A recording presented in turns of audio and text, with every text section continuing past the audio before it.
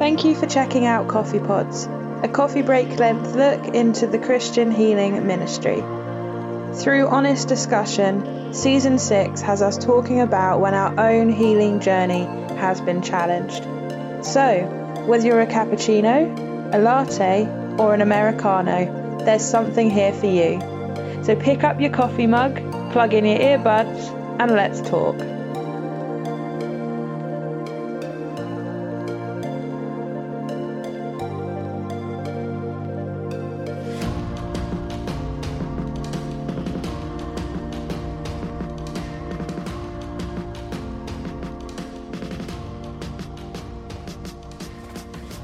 Hello everyone and welcome to another episode of CoffeePod Conversations.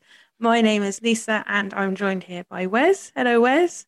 Hi, how you doing? Good, thank you. We're going to talk today about a comment that has come through from one of our listeners, and it is asking about when you feel like you've been healed previously and then the symptom or the issue has come back. And so initially when I heard this, the first question that came to my mind that I would probably ask myself was I really healed? And then I started thinking about it a bit more and I thought, well, can God heal you just for a time? Or does God take healing away even? And some of these things that we will be touching on in another episode later this month where we're looking at whether there's anything that can prevent healing. But Wes, are you able to just give your initial thoughts on that comment? Yeah, I mean, it's interesting. I love Psalm 139 in the Passion Translation, and it says, "You formed my innermost being, shaped my delicate inside and my intricate outside, and wove them all together in my mother's womb. I thank you, God, for making me so mysteriously complex." And actually, in the healing ministry, we are dealing with incredible complexity. Mm. And actually, this isn't a question. This isn't the first time I've heard this question. In fact, I had a friend who we had this conversation just recently. Mm. Yeah, I think. It'd be interesting to know sort of like your initial response. Like if somebody asked you that, what would your initial response to them be? Well, actually, just reflecting on the question, I actually went back and looked at my initial response, and they'd experienced a healing, and I would say it was significant. It wasn't a minor, I cut my finger kind of a plaster thing. It was a debilitating issue. And this is, I mean, I wrote to them and I said, because they asked me what I thought. And I said that you were healed visibly, but this could be a potential area of weakness that is being contested. Mm-hmm. Or it's something new and different from the previous original condition.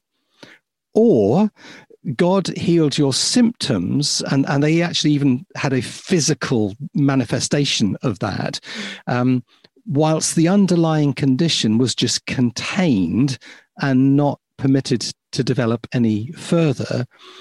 Or circumstances triggered a reoccurrence, or something I'd never even thought of. And you know, that because it came out of the blue and I was just said, this is what I think right now, and I'll reflect on it. But I do know that God can heal us, and we can be restored. And you see that in many stories in the Bible. And maybe we'll just talk about Lazarus at some point. But I guess one of the questions is, and this is the hard thing, because God can, does it mean he always can? And one of the things we've been looking at is some of the factors that impact healing for our bodies, in whether it's body, mind, or spirit. Yeah, I think we sometimes test that question, like, can God do it, or will he do it every time? Sometimes when we ask in prayer if it's your will, because we want to be within his will. Yeah, that's true. And I, you know, I love the fact that people think, you know, that sometimes an acorn, and I've said it before, that it sounds as if we're telling God what to do. And I want to just say, as if, I mean, what chance is there of little Wes Sutton telling the Almighty what to do? I'm expressing my desires, and I'm wanting to tap in, if you like, to his desires as well. But I think when we pray for healing, we shouldn't ever try and second guess what God's will is. I think God is thoroughly good.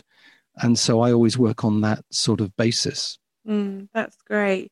Another thing that I guess comes from this is the whole placebo effect type thing. Like, can you experience a placebo effect with healing? And we're very aware that our body and brain can do this to us. And I guess our brain thinks it's better, but it doesn't actually mean that you have been healed. Yeah, and actually one of the things is healing in the name of Jesus is not mind over matter, or as somebody said, we don't mind and you don't matter. I think what it is, there is certainly in medical science the placebo effect. I mean, that's well documented. And so in a sense, it's naive perhaps of Christians to ignore that possibility. And in fact, throughout church history, people have been, in the healing ministry, been accused of that. So people like John G. Lake, they said of him that it was to do with his mind, or the use of the mind and persuasion and autosuggestion. Same thing was thrown at a guy called John Alexander Dowie, and so it's not new. And actually, some research, Lisa, was done into the healing miracles of John Wimber, and it wasn't to discredit any of it. It was just to say what actually happened, and in a sense, there is the possibility that, some of the things that we pray for are psychosomatic. And when we've prayed for them, the symptoms, the illness, the thing has disappeared. And of course, that's really obvious because actually, if the problem lay in the connection between emotions, mind, and body, and that's dealt with, then you're going to get a change in physical circumstances. So in a sense, I want to go, but the question that's, I think, thrown at us and legitimately thrown at the healing ministry is around the issue of, significant physical healing, limbs growing back, things like that. And I guess one of the things I would freely say there are some things that we don't yet see in any great measure in relation to healing, but we still keep pursuing God for a greater expression of his love and his grace. So I think the fact that the placebo effect does at times work, it doesn't negate anything else, and let's face it, we're all learning. Yeah, that's true. Actually, how do you think we can know or understand the difference between a placebo and healing? Well, this was one of the things I talked to my friend in the reply that we had in the exchange that we had. And if they're listening to this, I want to say, hey, thank you. Great question. Really helped us. One of the things, again, I just quoting from the Passion Translation, it's just the one I happen to be reading at the moment. But in Corinthians, in 2 Corinthians, Paul talks to the church and he says, we reject every shameful cover-up and refuse to resort to cunning trickery or distorting the word of God. Instead, we open up our souls to you by presenting the truth to everyone's conscience in the sight and presence of God. And I think one of the things in the healing ministry I've learned is, one, we don't have to defend God. Okay, we don't have to try and pretend that something's happened if it hasn't happened. And, if you're healed, you're healed. If you're not, then there's no amount of saying, I'm healed, I'm healed, I'm healed, I'm healed is going to help you that much. But I think one of the key things that we've got to look at is the relationship between somebody releasing healing and somebody else receiving it. And that has interested me for quite some time now, because those two things might not necessarily be the same. So I talk about, if I poured a bucket of water from 3 feet in the air into the neck of a milk bottle on the ground, most of the water wouldn't get into the bottle. And so it's not just about the giving, it's about the receiving. And I think those of us involved in the healing ministry need to also understand that. I think there's something about how you keep your healing. And again, this isn't criticism or condemnation for anybody, and please don't take it that way. But, sometimes I've noticed the people who have received significant healing live a different sort of life. Okay. So, and I just think there's how we nurture it is probably a better way of talking about it. I think in relation to the placebo thing, it's interesting, isn't it? Lazarus was not invincible after he was raised from the dead. Because apparently 2021 years later, or whenever it was, Lazarus is still not living. He died, at some other point. And I think, in a sense where we almost look at healing as, well, all my problems are sorted forever and ever and ever and ever. Amen. And actually, it may be that God has just dealt with this particular issue. And I think one of the other issues is very often we might assume that everything's done. And we might end praying or end listening to God. And I think the best advice I ever heard about that was pray until the joy comes. Yeah. Because the joy of the Lord is the thing that says, yeah, you've been heard, it's been done.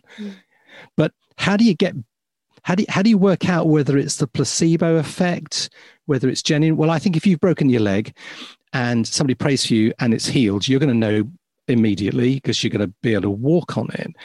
I think if it's something inside, you've got to go and get that checked by the doctor. I think if it's something of heart and emotion, you're going to see the fruit of that going on. It's one of the reasons why, particularly in relation to physical healing, I would always say to people, look, go see your doctor. He'll confirm to you what's happened to you. And we got some lovely stories of people who have been back to their doctors and said, oh, that's really interesting, However, that doesn't mean that we've got it locked up. We are still journeying with this. Yeah. Could you touch a little bit more on listening to God and how important it is? You said about, don't cease praying even after you feel as though the moment is done and dealt with. Could you touch on that a bit more? Yeah, I think the issue is very often as Christians, we genuinely want to hear God. Absolutely, genuinely do. Absolutely. But I'm also aware, and I can do it too, that I also hear God subjectively through my own emotions and personality, and also my own desires and longings. And that's why I think the healing ministry is really a community thing, not just an individual thing. I think that's where we need someone to say, Wes, yeah, and I know that's what you really believe, but think about this. And it's not about being unbelieving, but it's about being honest and clear. So I would simply say that in terms of the listening thing and listening to God, it's much better done with people who are journeying together in the healing ministry. That's why I think healing hubs and healing teams are going to be incredible, because it's a journey we take together. Yeah. And I can say to you, look, Lisa, I think God might be saying this. And you could say, yeah, I can see that bit. What about this bit? And I think that's where, it's interesting, isn't it? Jesus sent the disciples out in pairs, not by themselves, Can you imagine the discussion between, Peter and Andrew about, well, what should we do? Praying for this guy. And Peter's saying, well, let's just do this. And Andrew's saying, okay, well, maybe let's just think about that for a moment.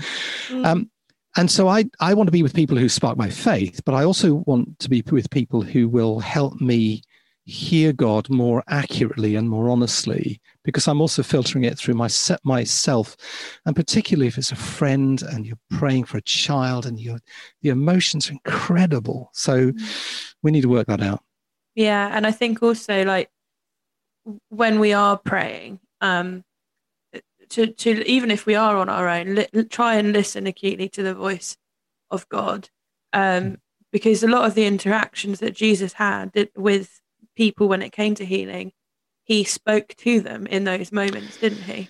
Yeah, that absolutely. And I think, I would probably say that one of the things that we can't do is tell people that they haven't been healed because of their lack of faith, but neither can we tell people that they've been healed if they haven't, because both of those are unloving. They're not pastoral.